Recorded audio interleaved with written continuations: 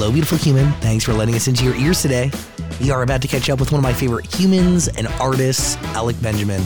He has a brand new album out now. It's called Uncommentary. Please give it your ear.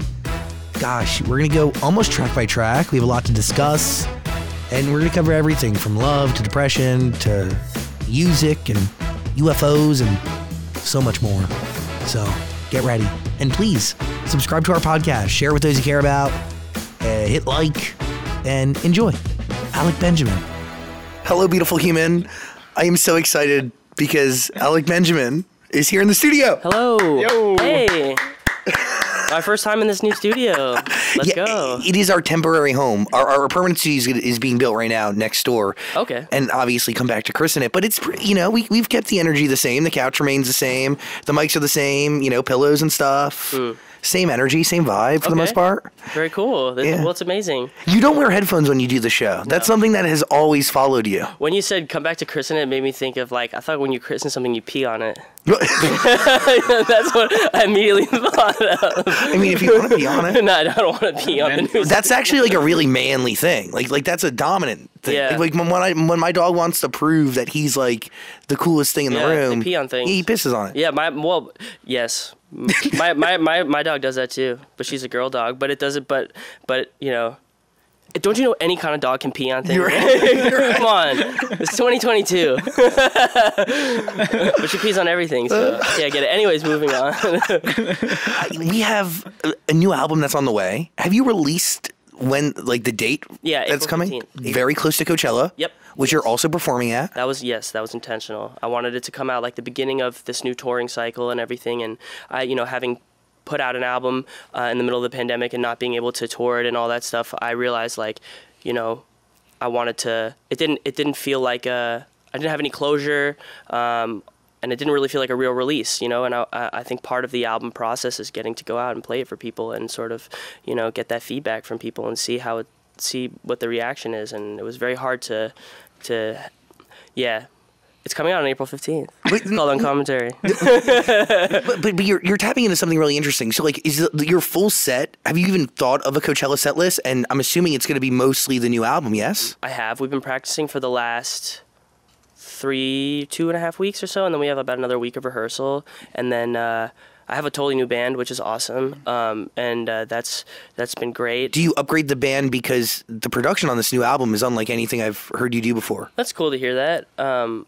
Thank you. Some of the people that I played with before couldn't return, and then we added some elements to the band, and then actually the bass player and the drummer were there from before. Oh, it's your guy, right? Your friend. You've been friends with Nathan. He doesn't play in the band anymore. He's doing his own thing for songwriting, which is awesome. So that's why I'm afraid. I don't want to say it was an upgrade, because it's just different. It's like he was amazing, and the new guy we have is amazing too. But yeah, we have upgraded the set in terms of I got a musical director, which is awesome, and I hadn't had that before. Also in the past, when I was performing live, I feel like I was trying to do everything at once. I was trying to write, I was trying to do promo, I was trying to perform, I felt like I couldn't give 100% of myself to anything. And this time I have just really been focusing on, making the album. That's done. Okay, now I'm gonna put the set together. So it's gonna be the songs from the past that I feel like people will want to hear who are fans of mine, and then also some of the new songs that I'm hoping that people enjoy. But it'll be a good mix of both, and a cool cover we've been working on. Ooh. Yes. Not Stan.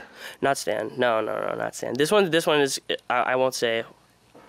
Yeah, I want it to be a surprise. Cool. Yeah, it's Such Great Heights by the Postal Service. Yeah, I can't hold it in. I love that song. Not really it. Yeah. Just gave it away that easily. Nobody pressured. All right, if you're really gonna twist my arm.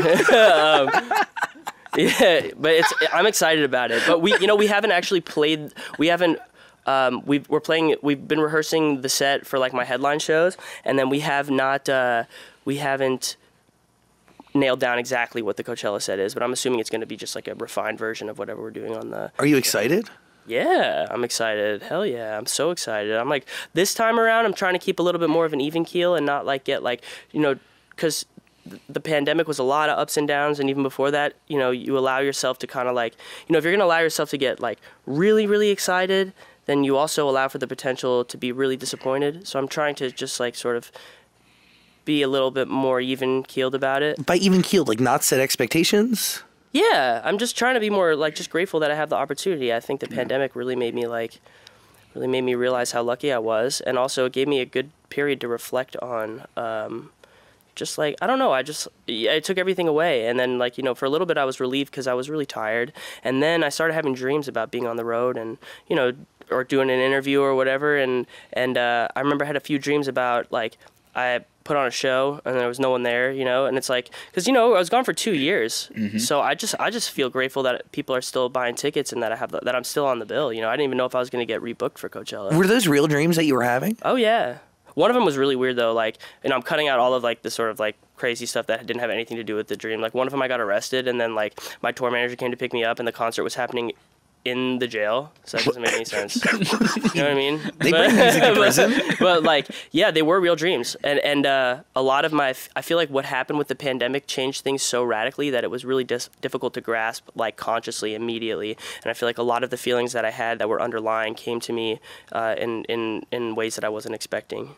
So dreams being one of them. It is fascinating because something that like everybody was going through, and something that was really a shared experience for the most part, because like you say, you were gone for 2 years, but so was everybody else for the right. Well, in a way, of. I think that like people were better at navigating the digital landscape better than I was. Well, you know? it birthed a new era of celebrity. Yeah, it did. Yes, and also, you know, it killed another. Not that I would consider myself in that class, but I feel like, you know, I just feel lucky that. Especially like even a lot of my friends who were, you know, like some of my friends who were touring, who were in like metal bands and stuff from that I knew when I was young, you know, they were slotted to go on tour, and a lot of them like couldn't even afford to be a musician anymore. Yeah. You know, they had to go get other jobs or whatever. So like I feel just lucky that like I'm out on the other side, you know, and that I can still release a record. You know, like my barometer for what success is has changed. So what is it today? I think it's just like, if I can just still be doing this, you know, it's like, all right, like I'm on, just like getting to the next round, you know. I'm not trying to. I feel like when I first started, I would be like, oh man, I don't really care about like, you know, streams or whatever, and it's like I don't like compare myself to other people. It's like, and I was trying to win, whatever that means, you know. I realized like, you know, I'm not going to, and at that point, you can either sort of like feel like you failed, or you can change your definition of what success is. And so that's what I've done, and that's how. So what is your definition? Yeah, just if I'm able to, like, I can buy food, you know, like I can buy food with my music. That's cool. Yeah, that's like I don't have to get another job. But do you think the other stuff clouded the quality of art you were creating? I'm sure that, you know, I don't know if it clouded it, but it definitely influenced it. And a lot of the struggles that I was going through, just with like adjusting to touring and, you know, sort of releasing music and having it be like a sort of, you know, competition, kind of like, you know, charts and streams and all that, that definitely impacted my second album. I was like super depressed, and also like I would have this like compulsion. Like every song I wrote, I like wanted to be like perform, you know, commercially the best or better than the other one, because I was like, in the back of my head I was like, oh, I'm never gonna have another one that does this or another one that does this. And it's like I'm just not even thinking about that now, not because it's not important to me, but because it's like it's not gonna help, you know. When do you have that revelation? Is it before or after you start this album? I think it was like a process, but I think probably like the whole time through. Also, this is the first album that I've made where I wasn't like, you know, I growing up, like obviously I loved John Mayer and Jason Mraz, and then, you know, you have these singer-songwriters, and then you know, Ed Sheeran came out, and I'm a huge fan of his, and then you see sort of like the astronomical success that he had, and it's like, oh man, like, and not to say that John Mayer and Jason Mraz aren't, they're all successful, but you want to be like, you're like, oh, I want to be in that class. And then, you know, I was listening to Ed Sheeran, he's like, you got to write a song every day. And you did. I did, yeah, and then I just burnt myself out, you know. But you started making music later in high school, right? I did, yeah. Forcing yourself to write a song every day for how many, a year? I did that for like a year or so, but then I found like, on this last album that I did, I was like, you know what? Like, I'm not going to write anything. And at the beginning of the pandemic, I didn't write anything for like 6 months or whatever, which is a long time for me to go without writing a song. And I was like, I have nothing to say. And a lot of the time when I was writing before, I don't really have anything to say either.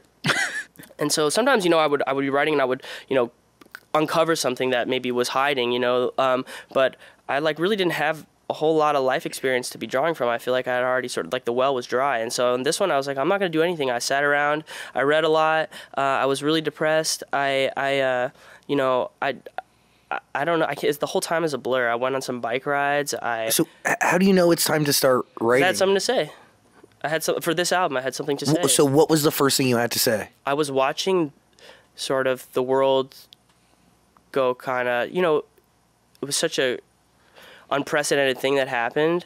And, you know, you can't rehearse how you're going to, like, you try to rehearse and prepare for those kinds of things, but society wasn't really ready for it, you know? And it had human nature on full, unadulterated display, and it was fascinating. And that's, like, you know, that's what I wrote about, with the exception of a few songs.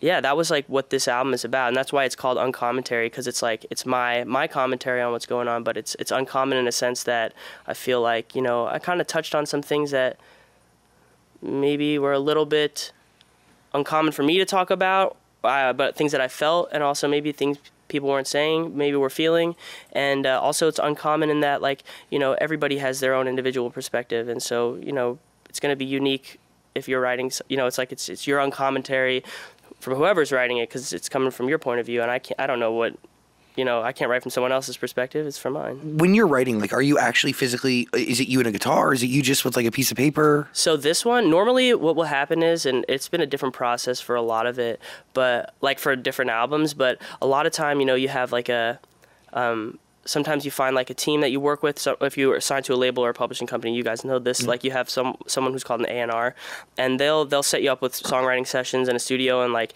you know, encourage you to write, but also to help find and foster new creative partnerships. And normally I would kind of just like be waiting, you know, to have sessions set up or whatever, or like have my manager set them up. And this time I was like, I'm not doing anything. I didn't tell anybody that I was writing. I didn't tell the label, management, or whatever. I just like would either sit down in the morning, you know, for an hour or two in the morning and write whatever I was feeling, or I'd FaceTime like my friends that I write with, that I have a good relationship with, and we just write a song. Like I would be like, hey, what are you doing? You know, and they're like, oh, I'm not doing anything. You know, it's COVID, you know. I'd be like, all right, cool, like let's like write a song, and then I go for a bike ride. And I wrote everything over Zoom, which at first I thought was going to be an impediment, but actually there's a lot of advantages to like being able to do things over Zoom, at least for me, I found. Well, you know what? I don't want to say that yet, because if the album comes out and it's a flop, even though I have a different definition of success, you know, like maybe the Zoom sessions are not a thing that we're going to continue to do in the future. But for me, at least, it was nice, because it's like I didn't have to face the traffic, and then, like, you know, sometimes you go to a session and you know, like in the first 30 minutes whether or not it's the right creative match. Yeah. But if you've driven all the way there and the other person has driven all the way there, then you feel obligated to stay till the evening, you know? You know. How do you tell that it's a good creative match over Zoom? Well, I didn't have to do any random ones. Yeah, you knew them. Because I already knew the people. That's great. But over Zoom, I had a couple of random ones set up for me, and you can tell over Zoom because you can just tell. I mean, sometimes, like, you know, it's like maybe you're not vibing with the ideas that the other person has, or they don't really want to talk about what you want to talk about. There's a multitude of different factors that play into it. But what was the question? No, how do I tell? Yeah. Oh, the cool thing about Zoom is that I can say to them, like, hey, you know what? I actually, like, let's just break and pick up another time. And you don't have the... You never pick it up another time? Well, you can. And I don't say that unless I really mean to, because sometimes the vibe is... It's not that the person isn't right, it's just not the right day. Yeah. But you don't have the pressure of, like, you know, you're at home, like, and they're at home, and they didn't drive all the way to see you. You didn't drive all the way to see them. So it's like... It's okay. You don't need to force something. You don't have to force it. And this album, I didn't force it. I just made it because I wanted to. And then I sent the songs, and I was like, this is it, you know? And then, you know, some people, they'll be like, oh, we want you to keep writing. And I'm like, no thanks. You know? Which is not something in the past that I've done, because I was so afraid of passing up an opportunity, you know? Because I felt like, and I still feel like this, but I was like, I don't know when the next one is going to come. I might be done. I want people, I don't want to say no to something because I want people to keep bringing me things because I love my job and I want to keep doing these things. But I realized if you burn yourself out, like there's future opportunities that you're going to ultimately have to turn down. So I'm like trying to negotiate with the future so that I can I don't know. Negotiate with the future so you can live the best possible present, but also churn out art that is the most true to you. Yeah. Free from oppression and so their aggression is worn like a badge on their sleeve. Dude, like I cried listening to this body of work. I got goosebumps. I like that song, so thank you for saying that. You, Hill I Will Die On. It is clearly not about you, but about what you see around. Yeah, I wrote society. That. Yeah, so sorry. Did you? No. Okay, I'm gonna cut you off. Sorry, I'm just so excited to see you. I'm just like, I feel like this is like, you're like the only person that I talk to about this kind of stuff, and I really like feel like, I don't know, I just feel very comfortable talking to you guys, so I'm like excited to talk about this because I haven't thought about the record. That's one thing I've done purposely. It's just like I finished it, I put it away, and I didn't I got so worried that every song I wrote like wasn't going to be a hit or whatever. I was like just sending like, is this one good? Is this one good? This one I was like, you know what? It is what it is. But that song in particular, I wrote around the time the protests and things were happening. In the U.S. and globally and stuff, and it's not sort of like I didn't get into any of that stuff, but what I was talking about was just like, especially during this time, the pandemic kind of like pushed people to, it kind of showed you, it really polarized society in such a way where it showed you what everyone's red line was, and everyone's got one, and we kind of figured out where they were, like how far you can push people, on any given issue, and what they're willing to, where they're willing to negotiate and where they aren't, and so the song is just like, wow, we have those lines. And in a few different ways I found that line, like even not even just politically, like I remember my family, I live with my mom and dad still they're still trying to get me out. And I should move out. No. Like I'm a full grown adult. It's weird. It's totally weird. But I had like my sister and my brother-in-law, who I love, they moved back in with us for a little bit because they didn't want to be alone during the pandemic. And that was great for about 3 months until it wasn't. And then we just had like, a huge meltdown, over something stupid, and it was actually my fault. I caused it, but I was being so dumb. I was like, I'm dying on this hill. I picked it. I was like, this is here where I'm going down, and it's like, I feel like so many times, like it was over something so stupid too. I was totally wrong, but I decided that was the moment, and I feel like that song was inspired by just like by that. In those moments, like especially during the pandemic with everything going on, the truth is so many people had literally nothing to lose. Like we had no job, income was far and few between, your daily motivations ceased to exist. So like in this moment, it's like, what the fuck do I got? And there's no end in sight. In the record, you're talking about what you see around you in society, but also like you draw back to this person who puts on a suit and tie and essentially gets up and goes to die on a hill.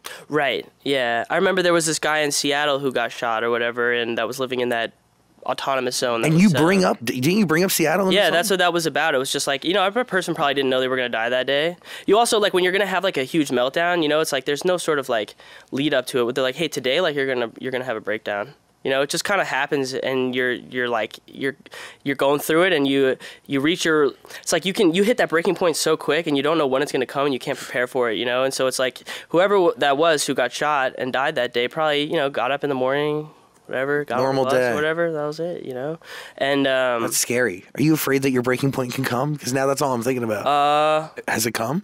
Well, I found there are certain issues, which we don't have to go into, that like I find that I don't have any room for compromise on, like, for one of them being, I don't like to share food at dinner, That's not one of them. I was like, how do I say something that, like, what is an area where I don't compromise that won't be offensive to anyone? It's don't eat off my this plate. Happened the other day. I went to dinner with some people, and I ordered my fried pickles, which are like, that's my shit, and that's the only thing I spent money on during the pandemic. I ordered fried pickles from Buffalo Wild Wings. It was so stupid. So good though. They're so good. It's Buffalo Wild Wings is so overpriced, but it was worth it. And someone was looking at my plate, and I know they're gonna be like, mind if I have one of those?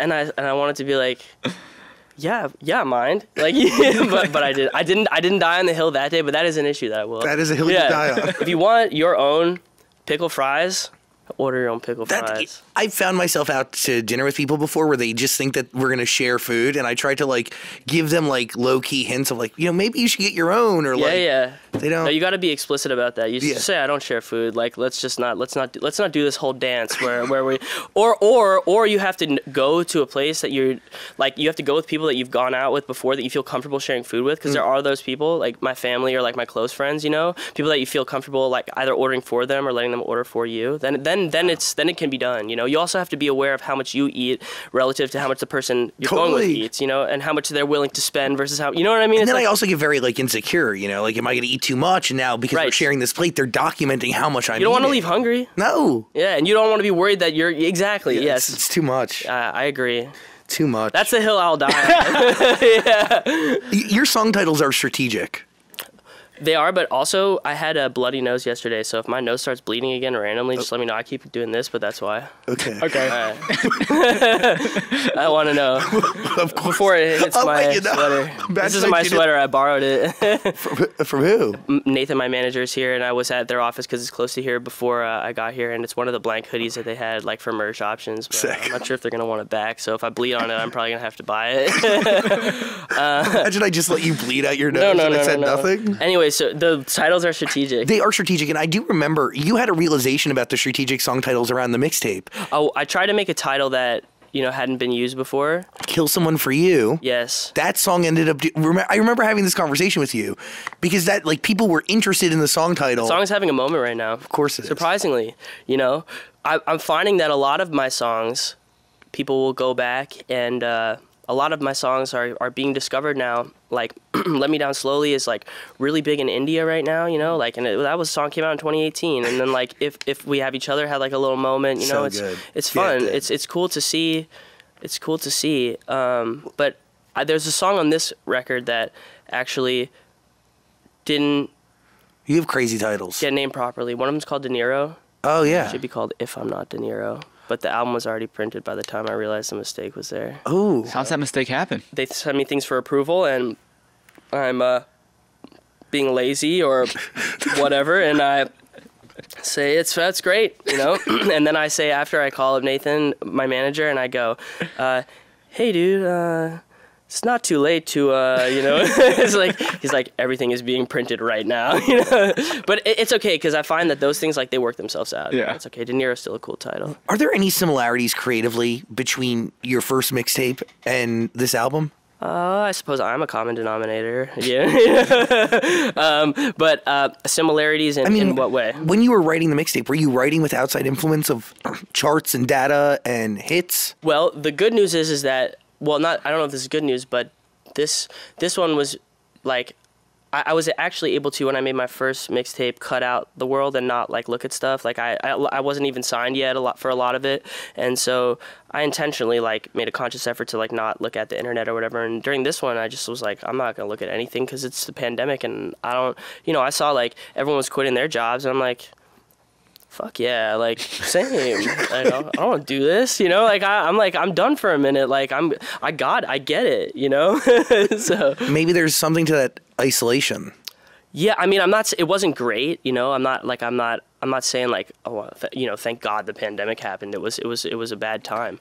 But if there's a silver lining, it gave me like the space that I needed to just create freely and not really have to worry about, Also, the thing that was really good is that like I tried for about 6 months, with no success to like, be a TikTok influencer and do all of those things. And ultimately... You're pretty big on there, though. No, I suck at it. And ultimately the world was like, stop it. Society said, we don't want you here. And so I didn't have to shut out the internet. The internet shut me out completely. It was like, you're done here, which was great, because I was like, all right, well, fuck it. I'll just sit at my piano and do what you do best. Do what I like to do. Yeah. But what does that tell you? Just be yourself and do what you do best. What does it tell? It tells me a lot of things, but I guess, I'll know more about, what's funny, it's like, it's hard to know ultimately how like the decisions and and the art and stuff that I made during the pandemic, even though it was like, it was a little bit ago, like how it's going to ultimately like affect my life in the future. But yeah, I don't know what I was going to say. I don't know what I was going to say. I was trying to like come up with something cool to say, and then I'm thinking to myself as I'm talking like, oh, this isn't going anywhere. So. Going back to the social media thing, you did take a break from Instagram, at least posting for like 5-6 months, right? Yep. Yeah. What was the reason behind that? A lot of different reasons. There's a song on my album about it called Dopamine Addict. That's the album starts there. Yeah, it's about that. So that's where it started. That's where I stopped like everything for a while. Like, so I got like, I was, TikTok in specific and like Instagram too. It's like a slot machine, you know? You have to keep like, you keep pulling it and pulling it and pulling it. It's very, it's very, they do it on purpose.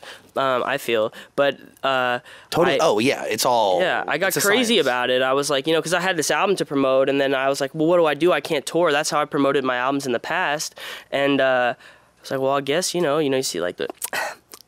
I was like, all right, sign me up. Let's go. Let's give this a shot, And I embarrassed myself, and I tried then to.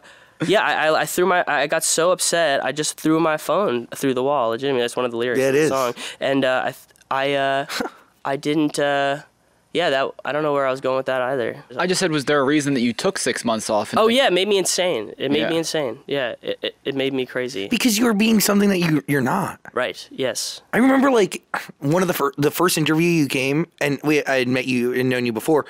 I looked at you, I was like, all you gotta do is be you, and everything else will fall into place. Mm-hmm. This album is, I think, your best body work ever. Well, and I'm not f***ing around, dude. Thank you for saying that. I appreciate spectacular. It. Oh, thank you. That means a lot to me because it's the one that I don't know how to feel about it yet. I haven't really shared it with anyone. One of the first people that's heard it, and I just made it, and I didn't set out with the intention of being like, well, I hope this is better than everything else I've ever done. I just wanted to make some songs, and that's what happened. What song started the album? The album process, well, I wrote Older like a long time ago, and it ended up resurfacing coming on the album, but the album process started with a song called Nancy Got a Haircut. Who's Nancy? If you really want to know? Mm-hmm. All right. Well, okay. So there's a couple songs without like, and really I have like one thing that I realized too during this is that like, issues and things are so complex that it's like it's hard to have like a real perspective on anything, which is what Nuance is about. Yeah. But I wrote a song called Nancy Got a Haircut, a song called Hypocrite, H-I-P, like hip, instead of H-Y-P. I know how to spell. Some people being like, yo, like, do you not know that it's spelled wrong? I'm like, oh, I know. But it's I don't know why I said it like, oh, I know, like, I know how to spell, like, that's sexy. Ladies. I feel like I don't have really much of an opinion politically, but when people do things and tell people to do things that they don't themselves do, it makes me sad. And I remember that my mom, one of the things about the pandemic that I feel like, just really made me, like, I remember my mom was like, oh, I really wish I could get a haircut. You take so many things for granted. Mm-hmm. And you don't really realize consciously like how much of an impact it has on your outlook and how it makes you feel when you get a fresh haircut and you're well groomed or whatever, you take care of yourself. Changes everything. And then Nancy Pelosi got a haircut, and I was like, Nancy, come on, man, like if you can get one, I want my mom to get one, And so that's what it's about. But the song also takes a perspective of like, oh well, but then again, like you don't know what it's like to be somebody who's doing those things. So it's like, it's not supposed to be like a huge, yeah.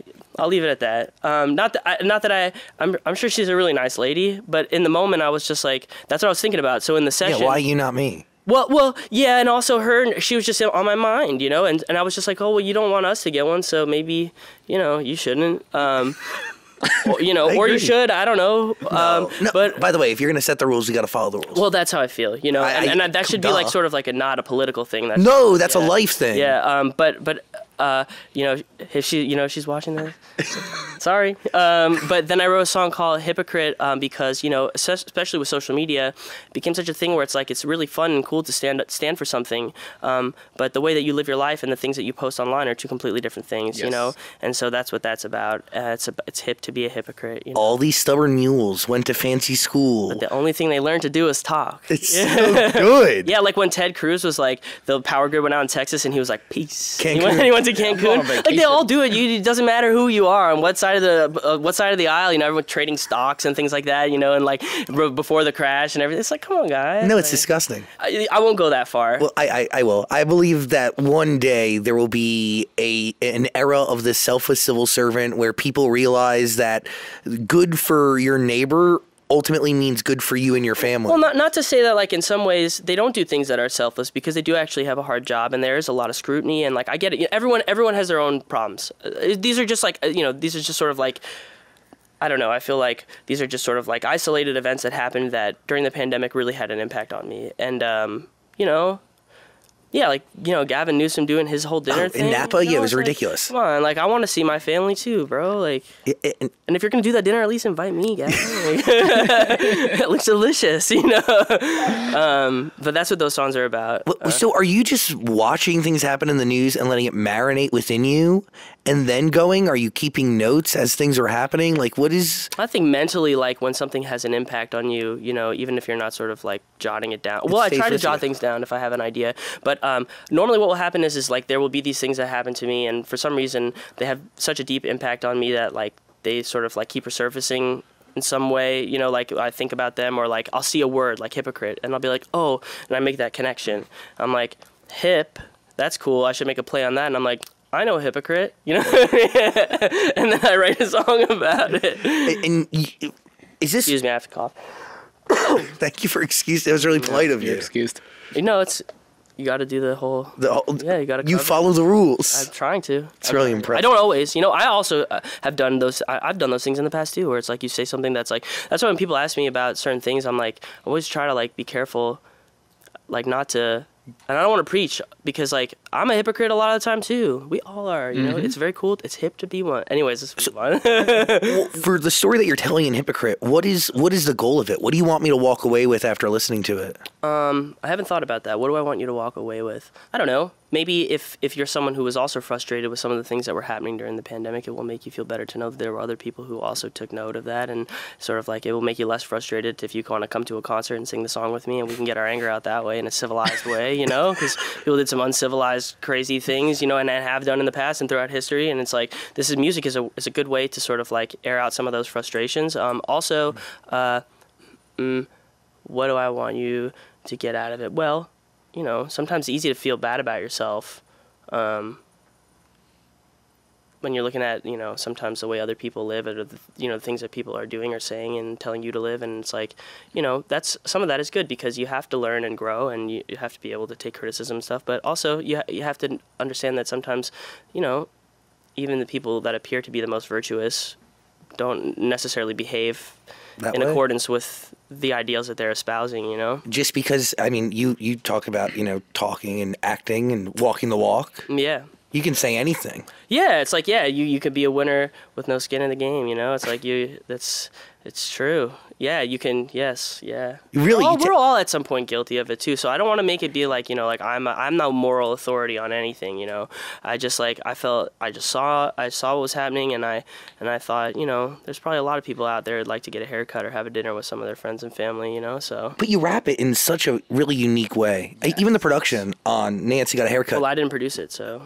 But a guy that I work with named Sam Romans did, and that was one of the actual creative relationships that was new. That was awesome. Yeah, I mean, amazing song. Yeah, so thank you. You asked me how I know if it's a bad one. I can tell you how I know if it's a good creative relationship, because I was pissed off. I didn't want to write because someone told me to do the session. I was like, okay, I'm gonna do it, and I was in that zone where I was like, I'm quitting my job. Like, I don't want to do anything, but they were like, trust me, this is a great guy to work with, and I FaceTimed him, and I was already kind of in a combative mood, and he was like, oh, so what about this? And I was like, what about, I want to write a song. I was like, what about Nancy Got a Haircut? And he was like, that's awesome, And I was like, okay, cool. And then when he was excited about it, I was excited about it. And I ended up writing most of the album with him.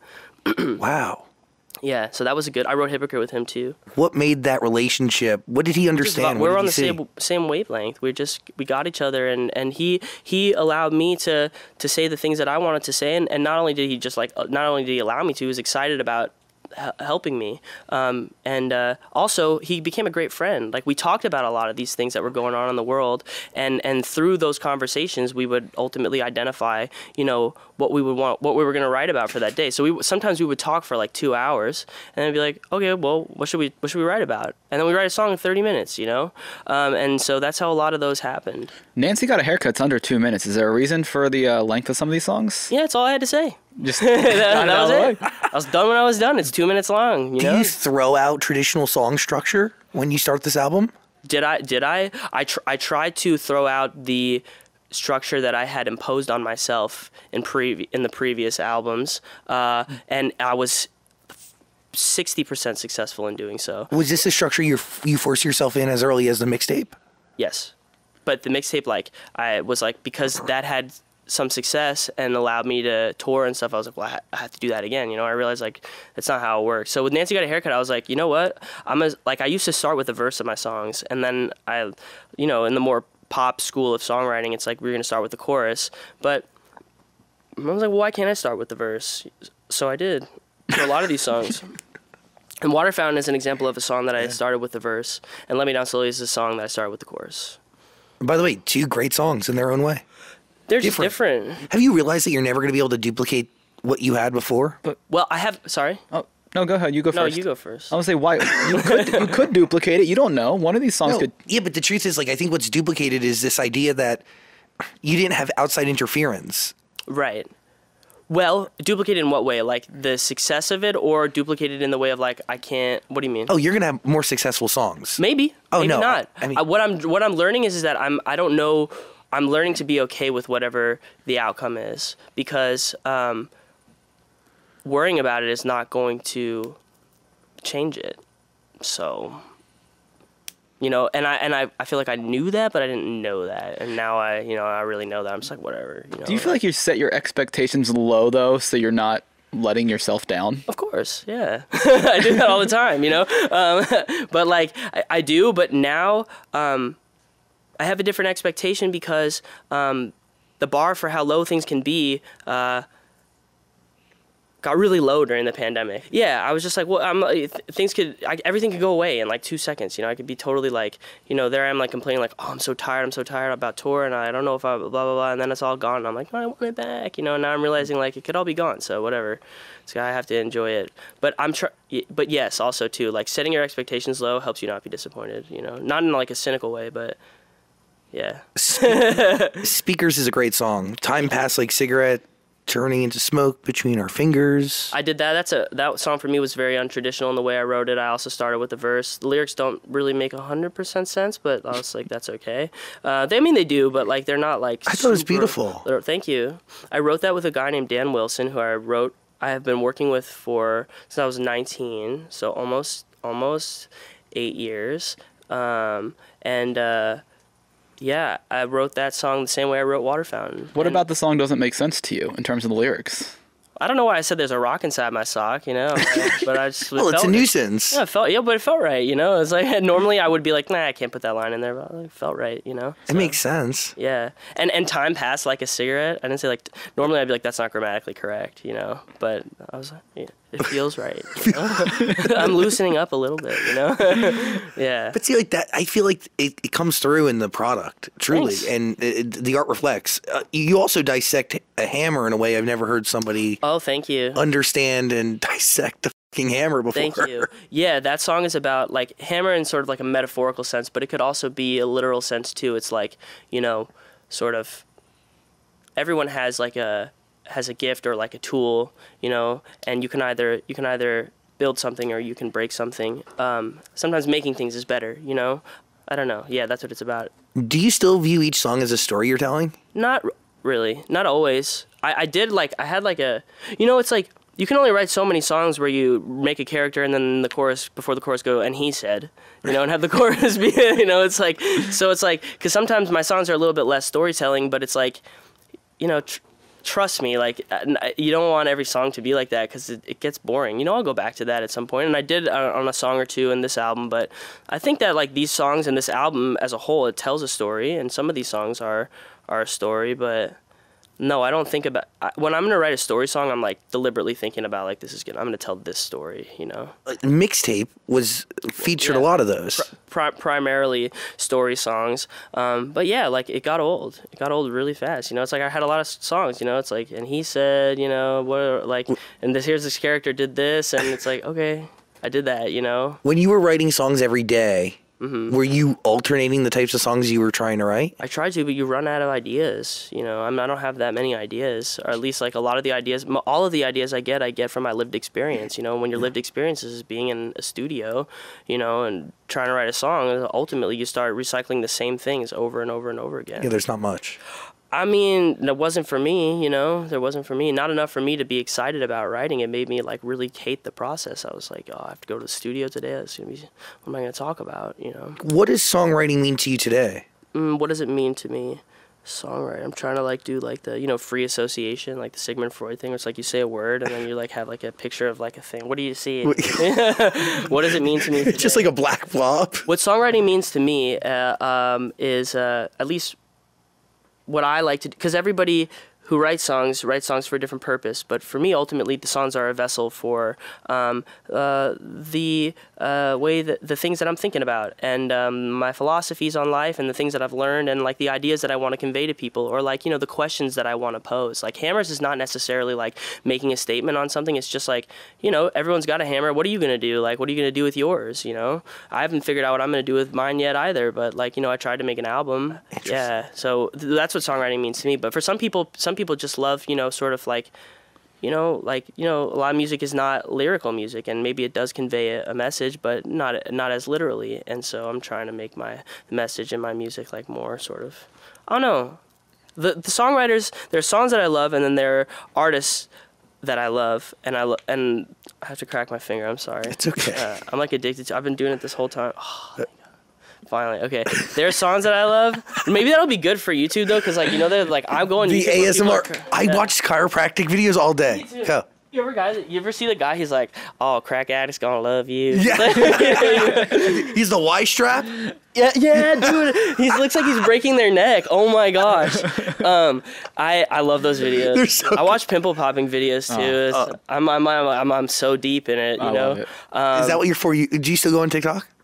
I use YouTube for those things. Okay. But when YouTube runs out of videos, because I've gone so deep, you know, I've had my favorite channels and stuff. I see if there's any sort of original TikTok content on backcracking and things like that, you know, or then, you know, I'll do shorts on YouTube, you know. So everyone has like some unique content. What were we talking about before though? I had something to say. I can't remember. I have no idea. About songs, about songwriting. There are songs that I love. And then there are songs that I love, and I also love the artist too. And when I gravitate towards an artist, it's because I like their ethos. You know, I like what they stand for. And so for me, like when I was growing up, I had a lot of things that I wanted to say, and I like to read, and I like to just talk. But you know, people don't want to listen to me just talk because I was annoying. And so I was like, well, if I could sing, you know, maybe people will listen. And if I could sneak my ideas into these songs, then, you know, maybe I got a shot at sort of like, you know, influencing the world, getting my voice heard. That's really interesting. Yeah. You really thought that nobody wanted to speak to you? I was very annoying, and I would say stupid things, you know, which ultimately I think is like, that's how you learn, you know. People correct you, and then you go, oh, you know, on second thought, that was kind of a dumb thing, you know. But yeah, I lost friends by like offending people and saying things that I shouldn't have said, you know, not intentionally. Were you being honest? I was honestly trying to have a conversation, you know. Sometimes when you're, well, honest in what way? I mean, it's like, was I really being honest with myself and the things that I was saying? I don't know if I was being honest, but I would, you know, you talk about a subject or something that people are uncomfortable with, and it's like, read the room, you know, and I couldn't, you know, and it's like, oh, you're not getting invited to that party, you know? So I was like, you know, maybe I'll get invited back to the party if I make music. How's that working out? Have you got invited back to the party? I haven't been to a party in a long time. We're talking about more of a metaphorical party, but I still don't get invited to parties. Do you feel like the hero of the Zeros? Getting back to the lyrics? Okay, yeah, that's okay, yes. No, but I'm trying to be. That song is about like me sort of like, you know, like I said, I was like, oh man, it'd be great to like, you know, be Ed Sheeran playing a stadium by myself, but like, it doesn't look like that's in the cards for me, you know. Maybe one day it will be, who knows, but because you know, you do that thing where you're like, okay, well, at this age, this person who was on the path that I hope to be on did this, and you're like, missed the mark there, missed the mark there. And it's like, okay, well, if I'm not going to be De Niro, then like I might as well, if I'm the supporting role or whatever, or if I'm holding the door, I'm an extra, like I'm going to just be the best at that, because that's all I can do, you know? I can't, like, you don't get to pick the role that you're given, so you just have to play the role the best that you can play it. You can come into any show and steal the show. I want to be the one that fans the door, not the one holding the door. That is. Yeah. I was gonna say you're selling out shows around the world on the day your tour goes on sale. Sure, yeah, but you know, like there's always people that you and yeah, you're right, and I should be grateful for that. And that's one thing that I realized that I wasn't grateful enough for. Like I need to be like, oh, this is so cool what I have, you know, and enjoy it. At the same time though, I'm always like, you know, it's one of the things I was struggling with before. It's like, you know, yeah, but then you look at Billie Eilish and you're like, oh, I'd love that. You know, a little bit of that would be nice, you know? Yeah, but how many people are looking at your career being like, well, that'd be nice? Right. You know, perspective is healthy. But when I was writing this song, I was just thinking about, I don't know, if I don't get to a place that I'm ultimately satisfied with, which I should be satisfied already, you know, then I'm just, I don't know, I'm just gonna, if I don't accomplish my goals, then ultimately, like, whatever my role is in life, I'm just gonna play that role the best that I can play it. But yeah, you're right, you're right. Whatever that role is in life, you're gonna play it to the best of your ability, but also, to say that you're not going to be, it's not in the cards for you to accomplish that stuff. You're talking down about what you've accomplished already and where you can go. You've already yeah, I don't mean to come. You've already cast yourself out of the game. Yeah, I have. I don't know. You haven't been playing the game for that long. I know. I guess I don't know. No, I'm I know hard what on you mean, myself, but I always want more. You know, it's like that's a flaw. It's a flaw of mine. Because we have this show and we do very well on this show, but I always look at some other shows. I'm like, why aren't we doing what they're doing? Right. So I completely understand what you're saying. Right. About The that. comparison is the kiss of death, and if you, whenever for all the moments you're focusing on somebody else, that could be moments you're focusing on your art and your own craft. Right. And in bettering your own product. Right. And sometimes you're focusing on other people, and it compels you to write a song about it. So you know, there's a third. But yeah, you're right. But at that time, I sort of without that, having had that healthy dose of perspective, that's how I felt. I was like, well, because I don't feel like with where I'm at, you know, I don't have any reason to be like, yes, made it, you know, like I don't feel that way at all, like and there's no reason why I should, you know, but at the same time there are things that I get to do that are really cool, and I should be happy about, but also it's still just the beginning. Yeah, and it's hard to realize that and remember that. It doesn't feel like it. It doesn't feel like it. I mean, does getting older scare you? You kind of talk about that on the album too. Yeah, getting older is this. Well, I'm older now. You know, I am. I'm here. You know, it's scary. I'm scared. Yeah. You're 28. I'm gonna be 28. I turned 28 in about a month and a half. I'm there. It sucks.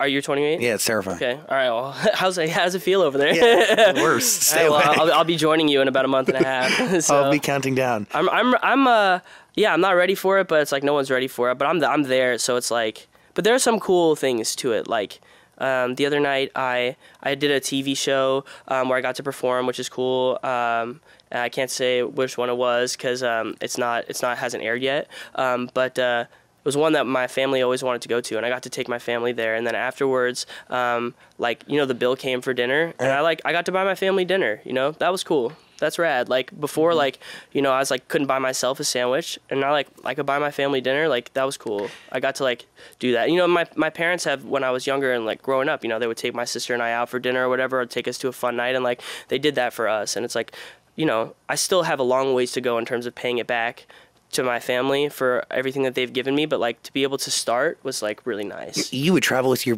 parents every weekend to go do shows. You did like over 100 shows in a span of 6 months. Right, but you know, they didn't come to a lot of those. Well, those ones I did, like, that's when I'm getting started or when I was touring? When you were, back in the day when you just got started. Oh yeah, but I was living at home, so, but they didn't come to a lot of those. I was playing in parking lots, but then like they come to shows now and stuff, but like, yeah, it's fun to do. That's fun, you know, I'm trying to enjoy those things. It's like my parents get to see me play or like get to be a part of this experience, and my sister and my brother-in-law and my friends, it's cool. You brought up a situation where you couldn't buy a sandwich, and that is a story that you've told where you were questioning whether or not music was for you, right? You're crying at this deli because you couldn't even you could not buy a sandwich. Yeah.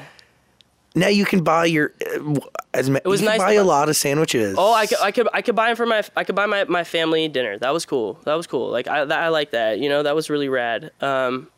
So like that's how I knew that I was able to, like, when I could first like buy a sandwich with my songs, like that was like, okay, this can work. And then when I knew that I'm old, that's when I bought my family dinner. But I was like, but I feel like I'm an adult, and I'm coming into my own as an adult. You know, I can assume some of the responsibilities that I need to assume. There's things that I need to work on still, but like things that I'm doing that like are adult things to do that are very weird to do. But I'm doing them. It's scary. It's fine if you do, but like, why do you still live with your parents? Because I'm a baby. Honestly, if you want to know why, because I have ADD. If you couldn't tell, it's hard for me to focus, and I try to limit the amount of things in my life that I have going on and that I have to focus on, so that I can focus on the few things that need my attention. Gotcha. And so, you know, having to worry about monthly, you know, like bills and you know, like while I did get to buy my parents dinner, like I eat their groceries every day, you know. It's like a small dent, and you know, like I still have a long ways to go, like I said, but there's less things that I have to focus on, because like I can't even, you know, like I forgot to like I didn't even get up on time this morning to like get down to LA to like, you know, there's like it's so hard for me to focus that like, but now I'm realizing, you know, I need to. It's time. I have to figure these things out. Have you thought about like? Do you see a doctor for the ADD? I have severe ADHD. Yes, I do. Bad. I do, and she told me it's time to start being an adult. I used to take Adderall growing up. Started when I was 9 years old. Went until I was 20. Stopped for a while. Life got hectic. I try to just talk to her and help her. Like she'll like help me schedule things and stuff like that. Like I try to just like she'll tell me like. What did she tell me? She told me something that was good. See, this is my ADD. Like, and then it's like. But by the way, like so much in life, so many other, you know, mental stuff is connected to ADD, ADHD that I didn't know, because I stopped taking care of my ADD for years, and then I started going to a specialist, and then I got better, and then I stopped again. And it's like there's a lot of things that I was unaware of in my actions that were actually a result of. Well, also though, some of it I feel like is what makes you so good at what you do, you know? That is thank you. And sometimes I feel like the random things that come into my head are what inspires songs. Yeah, so and you don't want to stop it. I'm trying to sort of like walk the line between managing it and also like making sure that I don't change the person that I am. Yes. And also, yeah, I don't know. I had something else to say, but I can't remember. Anyways. About the album. What else? Are there any other songs you like? The album is called Uncommentary. That's it. Yes. My Uncommon Commentary. Uncommentary. Yeah. Pre-save link in the description, or if you want to listen to it, you know, if you're catching this after it's released, link in the description. Coachella's exciting. Yeah, that's going to be great. I'm thrilled. You have a tour on sale. Link in the description below. I do, yeah, link in the description. The tour is going to be awesome. The Europe tour is going to be great. The U.S. spring tour is going to be awesome. A bunch of markets I've never played. So I'm going to the places that I haven't been before. Yeah. I love your Mandarin. Oh, you do? Thank you. Yeah, is older. You did older in. I did. So good. I did the way you felt in Chinese as well.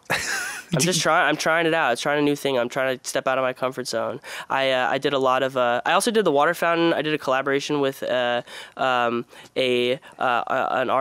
a Chinese artist named Jia Lu Si. She's like speaks Chinese, but she's like a Chinese movie star. And I wasn't aware of her before, but I went on Weibo, which is that's a Chinese app. Yeah, and I saw she was like talking about my music. And I was like, oh, so cool. And I clicked, and it's just like so famous. You know, I was like, rad, you know, like let's collab. Are you a social media star in China?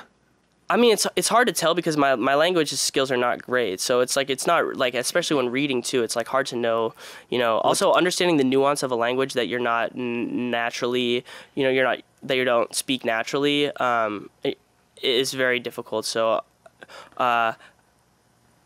basically no. I'm not in anything in China, but it was cool to do a collaboration. Or you just don't know. I was trying to say that I don't know to like sort of like keep the mystique about it. Like maybe people will be like, oh well, he's really big in China, you know. But I don't believe that I am. It would be nice to be. Yeah. So you only know enough Mandarin to get through the songs, or could you have a conversation? My skills in terms of like conversational Chinese are like very rudimentary, but I could talk about like I can sort of like express myself, and it's been a long time since I've studied it, but I know enough to sort of be able to sing my songs, and I hope, you know, we'll see like what the reaction ultimately is. But when you're crafting music, are you intentional when it comes to like the key that you put your voice in? Because like some songs you sing higher than others. Like, is that calculated? Is that strategic? How do you determine like what you do with your vocals? High, I bring the key down, and then if not, I keep it in the original key that it came into my head at. Okay, so it's based on the way it enters. Yeah, I was talking to someone. So I went to my vocal doctor this morning. She puts like the scope in my throat, looks at my vocal cords, and I was talking to her. I was like, "How crazy is it?" Have I talked for too long, by the way? No. Okay. I was like, how crazy is it? That's what I've been thinking this whole time. Like, maybe I said too much. Like, I was like, maybe someone has to go to the bathroom, and maybe I should stop talking. But I was like, how crazy? You look at your vocal cords, like, how crazy is it that like, how crazy is the human body? You know, that we can control our anatomy in such a way that like something that you hear in your head, that you can make your cords vibrate. You know, exactly. And you could sing it. And then I was thinking about, I watched this thing on YouTube the other day about this thing called acquired savant syndrome. Have you heard about that? No. It's like people who've had traumatic brain injury, all of a sudden become sort of like a genius in a certain area. And like I was watching this video of this guy who was trying to catch a football at the age of 40, fell in the pool, hit his head. A few days later, woke up when he got out of the hospital, went home and just went to his friend's house, went to the piano, started playing like a virtuoso. And he was like, I see these things, I see these shapes in my head, and my hands are trying to catch all the shapes, and that's how, you know, it works. And it got me thinking about like how I think about music, like when I sing and stuff. And yeah, I don't know what the relevance to this is. But what do you see? Cool. I don't see anything actually. I'm a completely auditory person, so I know where certain frequencies resonate in my head in terms of like, you know, where I have to put my tongue on the roof of my mouth, or like, you know, like certain sounds or frequencies like are on this side of my head as opposed to this one, or at the top, or like in my chest. And when I hear songs, I feel them in that place where they would resonate if I were to recreate that sound. So when you have an idea, you feel it to where the key needs to be? I feel it in my head, yeah. Like I can like, and that's also like, that's where the position that I need to get my vocal cords in to hit that note. So like when I'm writing a song or whatever, I like, it's sort of like, it's like a vibe, you know, it's a vibe, dude. Album comes out 5 days before 420. It's vibes, but yeah. I just want to like really understand this. So like, you know that you can control your voice based on different parts of your head and your chest, right? Like wherever it resonates, you know? Okay, so like, but when you have an idea for a song, and I'm hearing it in my head first. You're hearing it in your head, but you're hearing it at first. I'm hearing it like, at least the way it's hard to articulate. It's actually hard to even know how I'm hearing. Cause I feel like a lot of this is not happening consciously. When I hear it, a melody, like, okay, I'm hearing like na na na na na na na na. Like I hear it in the place first where I would like, I feel it, and then I'm just catching those. You know. So where you feel it is based on the range that you're going to sing it in. Or wherever it would normally resonate in my head. At least that's what I think. I don't really know. I just started thinking about this, so it's cool. I'm not really like I don't know what I'm talking about. I mean, you're just sharing your. I remember last time when we talked, I was like in a really dark place. I was like, you know, I was contemplating the entire universe, and I was like, I'm such an idiot. Like I was in a dark spot in my life. I'm definitely able to reflect on a lot of things I did. Like just before the pandemic and during the pandemic, where I'm like, oh. Are you talking about that whole album rollout? Like I which one? 2 Windows? It's just it's a dark, weird place in my life, you know, and I don't know how I feel about it, and that's all I'll say about that. We can pretend like it didn't happen. Yeah, sorry. I said we can pretend like it didn't happen. Yeah, you know. Oh, I mean, it's on our YouTube channel. Yeah, it's at a certain point. Yeah, he came on. He was like talking about the universe and how. Some of the things I was saying though were like they were not wrong. They were fascinating. But like I literally thought like I was like, oh my God, like in that movie 21 or whatever, the numbers are flying around his head. I should go to Vegas with this shit, be a rich man. but that was such like a millennial reference. That movie. It's a Kevin Spacey movie where they count cards. Right. Isn't that crazy? Winner, chicken dinner. We're not like the youngest generation anymore. Not at all. We're old. Gen Z, Generation Alpha is coming after them. Yeah, well, it's weird. Like I'm old. I'm weird, but I got to be where the kids are, dude. But I feel like I got to stay young. What? I got to stay young. Age is just a number. I have this friend who's 21. And they'll say to me, "It's all in your head. Age is just in your head. It's how you feel, not not the number." I'm like, "That's what?" I agree. Yeah, but not, because eventually you're gonna have to whip out your ID, and everybody's gonna realize that you're not, you're old. Well, I feel like in certain parts of my life, or like when I was younger, like sometimes there are certain things that when I'm thinking about it, I'm like, oh, I kind of feel like old, but then there are certain parts of me where I'm living at home, I'm like still a baby, it's like so I feel like I'm 1 foot in and 1 foot, I'm like kind of, where you stand on a state line, you're in one state. You're in both territories. Yeah, I'm in both territories at once. I straddle the line. Speaking of getting old, I don't understand gaming, I don't understand streaming, but how is it working with Dream? It was awesome. It was a very interesting experience for me. Collaborating with someone, especially we did it like electronically too. Okay. So, and it was really fun.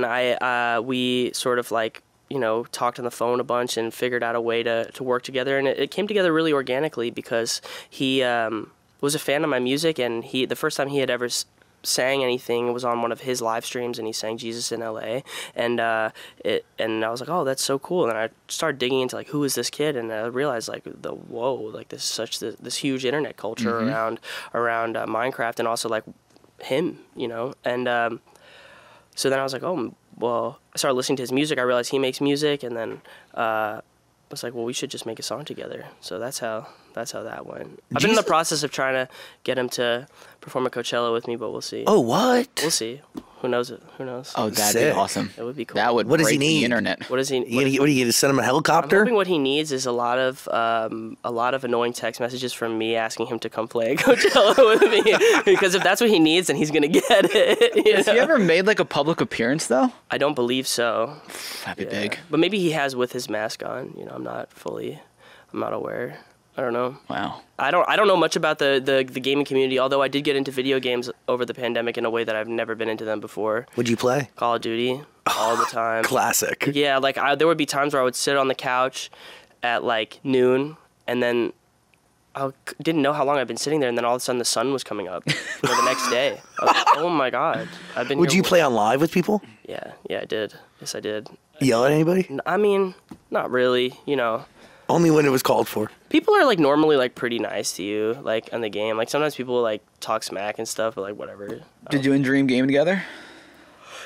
You know what? I never followed up on it. He was totally open to like having me play Minecraft with him. I downloaded Minecraft and I couldn't figure it out. So, yeah. I never understood it. It's a whole. I'm You sure build. maybe at some point I'll get into it. You build. That's all I know. Yeah. Well, it's just such a weird process because like you could Zoom with someone or meet them in person, but it's just you're writing a song with someone that you really can't connect with. Right. So. Was it easy to connect with him over just like texting or just the phone? Well, we didn't FaceTime. I've never seen his face. That's what I mean, just voice. Yeah. Well, that's okay. I'm an auditory person anyway. That's true. So it's like that's why like the Zooms kind of stuff or phone works for me. So we just talked about it and like, we kind of threw ideas back and forth, and he's not like he doesn't have a ton of experience, but he has natural ability. Like he has a good voice, and he's learned how to use it, and he can write lyrics and stuff. And so we kind of just like, we use each other as sounding boards, and the song that we ended up with is the song that we ended up with. It's a great song. Thank you. You released a couple songs pre this album. Yes, I did. Was it 3? The ones that are not on the album, separate from that. Like you did a song called Shadow of Mine, but that's on the album. That's on the album. What was the one? It was blue artwork. Oh, Eyes Blue Like the Atlantic? No. Hold on. I was listening to 6 Feet Apart? No, That was a after that. COVID I was song. listening to it a bunch and I couldn't because it was reminding me of my friend that I ended up hating and I don't talk to anymore. Fair enough. I think I know what you're talking about. Oh my God, I told you about it. That's the last time we spoke and we now were I both know how it depressed. ended. I was going to ask you. It's a long story. The Way You Felt? Yeah, The Way You Felt. Well, that's on the album. Is it? Yeah, it's gonna be. Why was I didn't feel like that was? Oh yeah, it's on there. That's okay. It came out. Honestly, it came out like 18 months ago. So. Yeah, that was the song. Or not 18 months. Maybe 18 months ago. I don't know. I know. Could be. Changed my clothes. But it doesn't really feel. I get it because here's the thing. We were hoping that touring and stuff was gonna start like way sooner, and so like we initially started like the album rollout, not prematurely, but it felt like an appropriate time because Omicron hadn't hit yet and we had touring lined up, and then that happened and it changed. So that single feels like oddly spaced out in time. We're gonna listen to it in a second, but okay. Uncommon Terry is the album. Mm-hmm. We're gonna share pre-save links in the description, or if you're catching this afterwards, the album's out. There's gonna be a link to listen. God, have you figured out the story you're telling top to bottom with this thing? Do you know what it is? We'll have the answer to that when we come back after this. I think so. I don't know. I'm trying to think. Do I know the story that I'm telling? Can I answer it after the song? Sure. I also want to talk about Devil Doesn't Bargain. Okay, all right. I get like Illuminati energy from that. How much? Okay, wait, hang on. How much time do you have between now and when the songs play? Because maybe I can come up with an answer to that question before then. You can take all the time you need. Let's see. What is the story that I'm trying to tell with this album? Well, I guess it's just my commentary on a lot of things that were going on, at the time that I wrote the album, which happened to be, like sort of like beginning of 21, I really want to be what I aspire to be. Is I want to be the artists that I listen to, or the artists that I'm a fan of are like Bob Dylan, Paul Simon. I love John Mayer. I love Billy Joel. I love Leonard Cohen, and they're not just people who write songs for the love of music itself, but they have their own unique philosophy on life, and I want to, one day, I aspire to be like them. Their songs to me are not just, it's not just like they're not just something you would party to or whatever. They're like, they really make you think. And so what I ultimately want to do is I would like to do the same thing. It's like just ask questions and make people think and ask questions. And I don't know if I'll ever get there, but that's my goal. Whether you want to believe you're there or not, you are. And I'm telling you, it's not for me to say. It's for cultures and society, and that's and where everybody else that's too. where I want to go. That's who I want to be. I feel like those are kind of the people, like they're sort of like, they're more like philosophers and stuff like that, or like they're just thinkers. I think about stuff all the time, and I love to think about things and talk and try to like just figure things out, and so this is how I sort of like monetize it, turn my thoughts into a product so that I can live and get people to listen to you. Yeah, because they wouldn't listen to you any other way. Right, and I have to, I have to pay bills and stuff like that. If I didn't, well, technically, your parents need to pay the bills. True. Yeah. Well, but at a certain point, I like, there are things that I have obligations and stuff, and I have to, so, but if I didn't, I would just sit in my room and like read and think about stuff and talk to my friends and be like, hey, I had this crazy idea, But instead you put it into music and art and you share it with the world, and very grateful. Like, that I consider you not only one of my all-time favorite artists, but I do genuinely, with every fiber of my being, definitely believe that you are one of the greatest songwriters and voices of a generation. I mean that, like, no fucking around. Well, that's an awesome compliment. One that I even feel like, I don't feel like, I'm like, oh man, I feel uncomfortable accepting it, but I'll gladly accept it. But I like to say I'm a voice in a generation, actually. but truly, like, this album fueled my sentiment. Like, it strengthened it. This is an incredible body of work, top to bottom.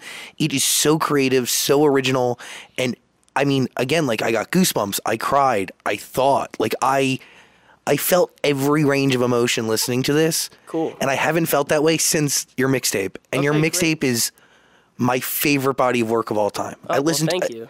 Really, truly. Thank you. Like, well, you guys are my favorite people to talk to in general. Like, you ask the best questions, and I can tell that what you're saying is sincere, and it means a lot to me. And all of the interviews that you guys do are amazing.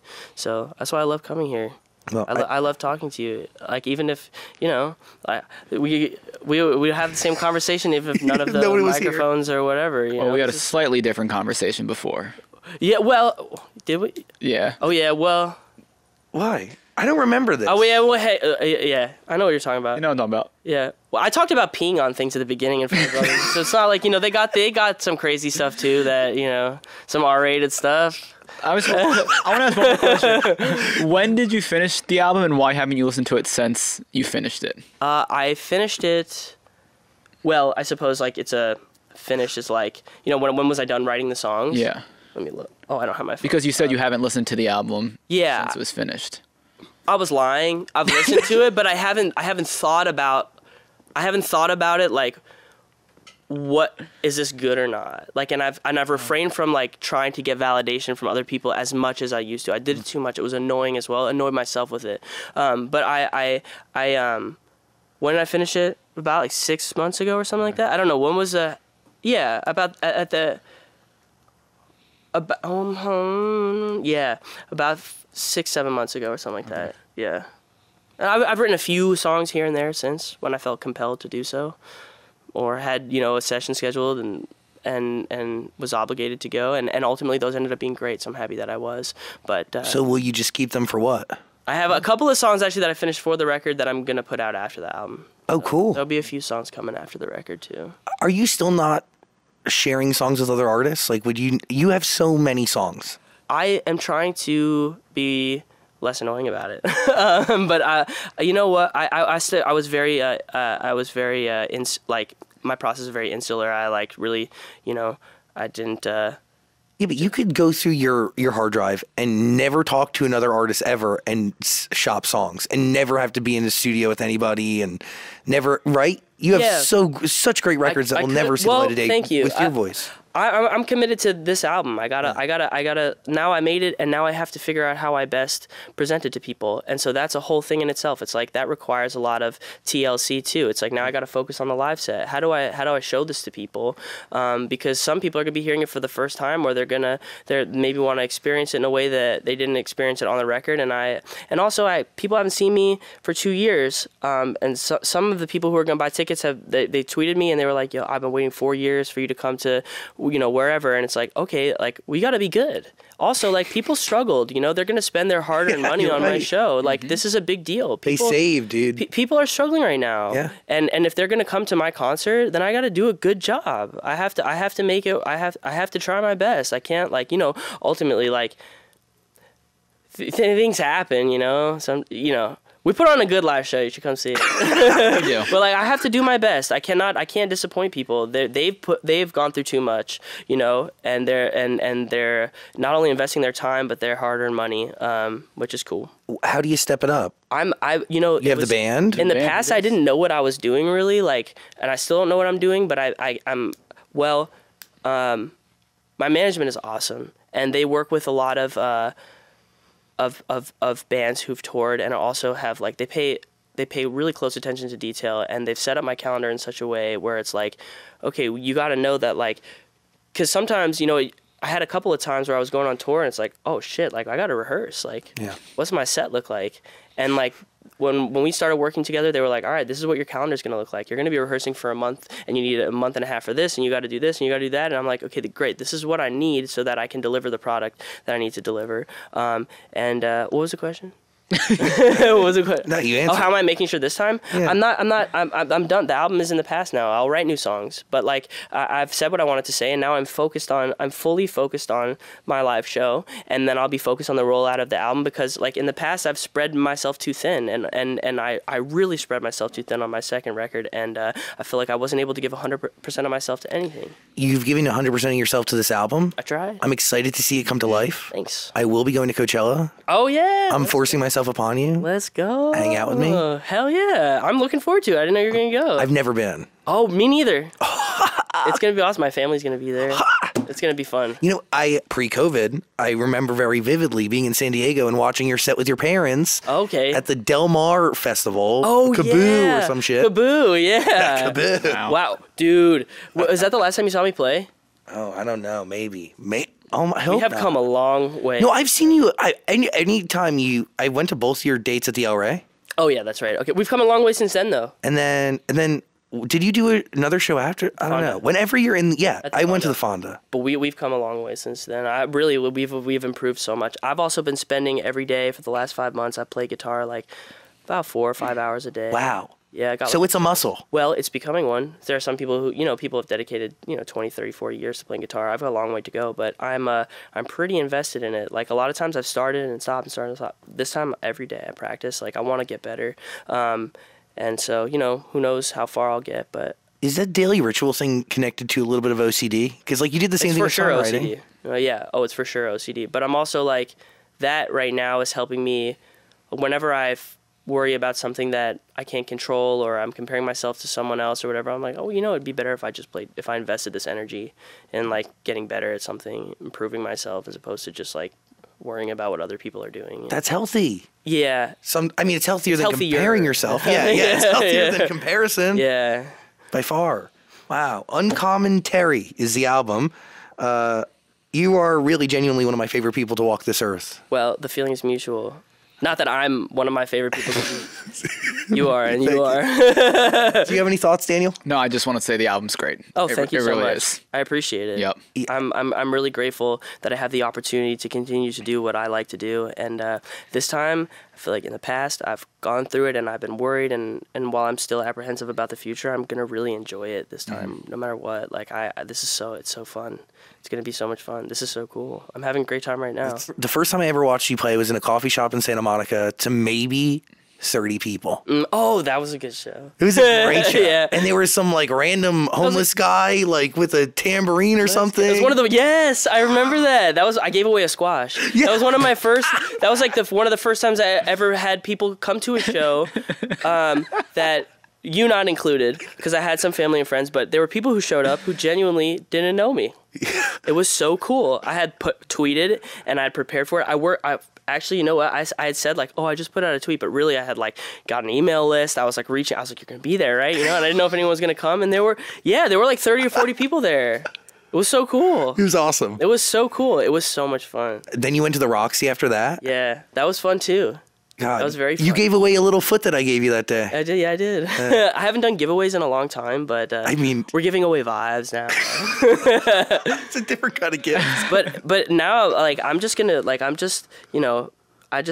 happy that I get to keep doing it. It's so fun. How cool is that? You can keep doing it for as long as you want to do it, and I promise you, people will come and see your show no matter what. And also after this album, just strap on in, my friend. Please. Listen to Uncommentary. Yeah, please listen to it. Uncommentary, April 15th. It's going to be really cool. Anything else you want to say? And if you have any information related to UFOs, hit me up privately on Instagram. Because sometimes there's people who are listening to, like, I want to know, like, people who have information. I got way deep into UFOs, and, okay, this is, like, a weird thing to say. Oh, sorry, I accidentally hit the mic. It's okay. But, yeah, I'm like, I don't know, never mind. Let's move on. I'm starting to think aliens aren't real. No, don't say that. Yeah. For the longest time, I was like, there's got to be something out there. But recently, I'm like, I don't know. What changed? I feel like we would have found something. There would have been some sort of evidence. There's just nothing. And I think Alex here to say that that's what. So what I'm saying is like, you never know who's listening, who's tuned in, and maybe there's someone out. If I put the feelers out there, they'll feel compelled to share some information with me. And I feel like I haven't found enough information, but I think it exists. That's all I'll say. But yeah, and that's all, I don't know why I felt like saying that, but I really want to know. It's a question that's really been on my mind. I really want to know if aliens exist, and I feel like there's someone out there that knows. And you've already watched through everything on YouTube on it. What? You've already watched through everything on YouTube. Yes, I have. Yeah, but I feel like there's a possibility there could maybe be someone listening today who knows something that I don't know. It's just the first thing that came to my mind. No, it's really now actually, I feel now I'm like embarrassed. Let me ask you one alien question, then we can wrap this up. Since you've done a lot of research, they're always looking for planets where there's water to find life. But what makes you think that aliens need water or oxygen to live? What makes me think that? Not you, that. But like, why do people think you need water to find life on other planets? Well, I think it's just based on like what we see around us, because almost everything that's living, whether it's a plant or like an algae or a fish or a raccoon, they all need. The common thread is that we need some form of oxygen. Just then assuming aliens are like us, and I don't know if that's true. Well, you don't have to answer that. It's not a question. It's just a comment. So this is why I was trying to put the feelers out there. Sometimes you never know, you know what I mean? There are some people who think about this stuff or who know some shit, and they're just keeping it themselves. So, you know, that's why you asked me if there's anything I want people to know. It's not related to the album, but like if you know some shit about UFOs, let me know. Okay, but why do I think that they No. water? Just forget I said that. Now I got myself thinking about weird things. All right. And I think that's the point. I want to make people ask questions. That's it. Yeah, we've accomplished it. You really make people think. Oh, yo, I wish that part wasn't live. That was sometimes things in your head, you know, you think they're going to come out and be funny or like be interesting, and it was like so lame. You just got to be yourself. Why would you ask about UFOs? Like, oh, shit, I'm so embarrassed now. No, the question I ask you is, were you living your truth in that moment? I was. That's all that matters. All right. Alec Benjamin, everybody. Hey, thank you. What a fun time. Thanks, guys. Hey, beautiful human, you made it through our conversation with Alec Benjamin. Now, please listen to his brand new album. Hey, beautiful human, you made it through our conversation with Alec Benjamin. Now, please listen to his brand new album, Uncommentary, and subscribe to our podcast and share it with those you care about. And also, if you have any suggestions on who we should interview next, let us know. Reach out whenever you want. At Zach Sang Show on every form of social media. But now, please be safe. Hug your family if you can. And don't go to jail. Have a great tomorrow. I'll talk to you soon. Today's show is hosted and executive produced by Zach Sang. It was also executive produced by Michael D. Ratner, Scott Ratner, Grace Delia, Dylan Martyr, Dan Zolot, Joshua Rusak, and Olivia Rudensky. Music by James Asciuto. Senior producer, Caitlin Plummer. Associate producer, Eve Bishop. Production sound mixing on today's show was done by Alex Goins, Nico Pierce, and Joseph Hartshorn. Sound mixing was done by Daniel Chavez Crook and Ivan Wayman. Post-production manager was Caroline Rude. Production manager was Michelle Doristock. And our production coordinator was Bryce Hurlis. And that was an episode of The Zach Sang Show. Talk to you soon.